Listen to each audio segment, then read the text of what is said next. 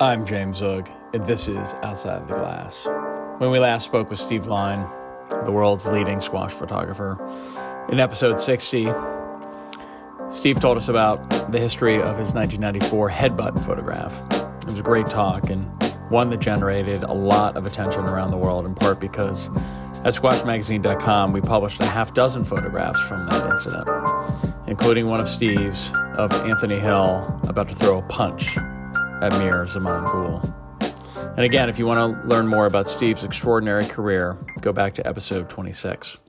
So today, we have a short discussion of another Zaman, this time Qamar Zaman, who features in one of Steve's famous photographs, most famous photographs, in fact, from his career. He took it at the 1983 ICI Perspex World Masters. It was held in October that year in Warrington, England. Just off to Zaman's left, you can see the leg of his opponent, Jahangir Khan.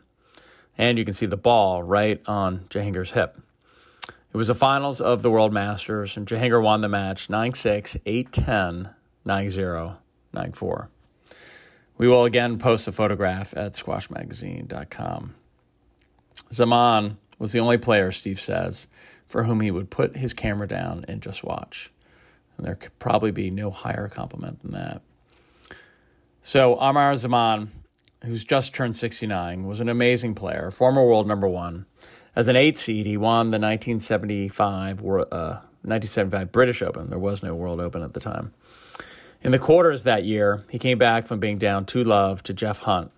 And in the fifth game, Hunt was up 7-5, just 2 points away from victory. Zaman went on to be a finalist at 4 other British Opens and 4 World Opens. He grew up in Peshawar and then in Karachi, and lives in Peshawar now.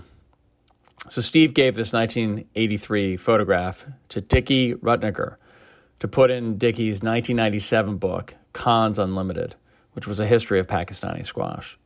Dickie described Zaman this way. He said, watching him play, however, you would not have thought that Zaman had ever received any formal coaching. He certainly could not have been coached to play in the way that he did, for no player of distinction had a style further removed from the textbook. It was unique, laden with the risk of errors, but exotic and exciting.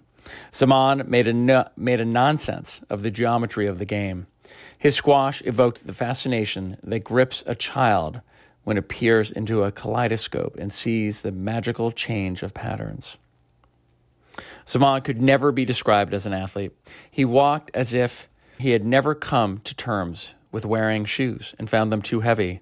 He moved on court in a frenzied manner, as if chasing an intruder who had startled him. He bustled along in short steps without rhythm to his running. And yet he was fast, and his reflexes were electric. When it came to applying racket to ball, he was an absolute genius, a conjurer rather than a player.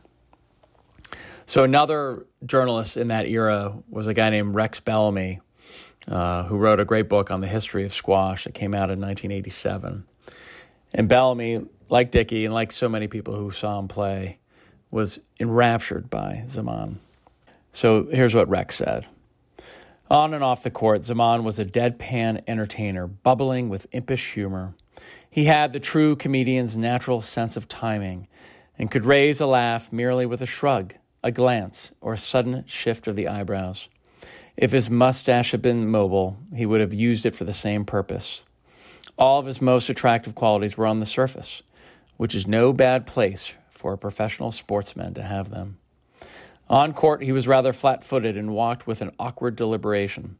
Not a natural athlete by any means. But his pride, together with the stimulus of Mahobullah's company and the urging of Omar Draz, brought him to a degree of quickness and fitness that few players surpassed.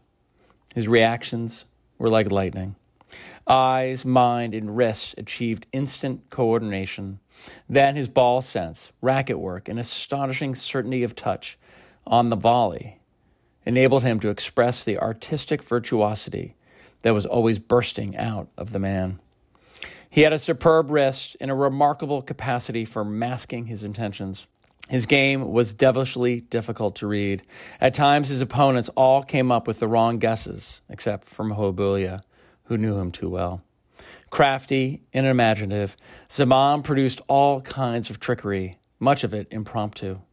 He transformed the animated geometry of squash into a spectacle of dazzling beauty. All right, here's Steve Line on Qamar Zaman. All right, so we were talking about Zaman. Yeah. And you said you had one photograph. Yeah. Tell me the story of that photograph. Well, Qamar Zaman, who I photographed really when I first started taking squash photographs, so you're talking the early to mid 80s. I consider to be probably the biggest genius of a racket that I've ever actually come across. Fantastic hands and touch. And he's the only player that, when photographing, I thought I've just got to put the camera down and just admire what he's doing, because he's just doing stuff. Deception was fantastic. The late playing of the shots was just beautiful, caressing the ball around the court. And I got this photograph where he's sort of crossed arms in front of him playing a backhand, but from an incredibly open-chested point of view, and it just demonstrates his amazing hand-eye coordination and his touch and his control. And he would take Jahangir fairly close. Jahangir Khan, who was a master of the game and all-conquering at that time, he would push Jahangir with his shot-making ability. Never quite overcame him, but brilliant to watch, absolutely brilliant to watch, and a genius with the racket, absolute genius. Of the level of Jonathan Power and Rami Shore. Yeah, I mean, Jonathan Power, when I first started photographing Jonathan Power, I remember there's a tournament in France where he took a decent field apart with his deception, and I thought, this is a new way of playing squash, and I thought this is going to be good. But he, in the end, he went back to playing more traditional style of squash with the occasional deceptive element to his game. But again, a genius with the racket. Fantastic touch. The ability to hit powerful shots with very short backswings. Led to his opponent being sent the wrong way so many times. Totally. Similar to Rami Ashore as well. Short backswing, but still generating amazing power, which is extraordinary. Extraordinary. Yeah.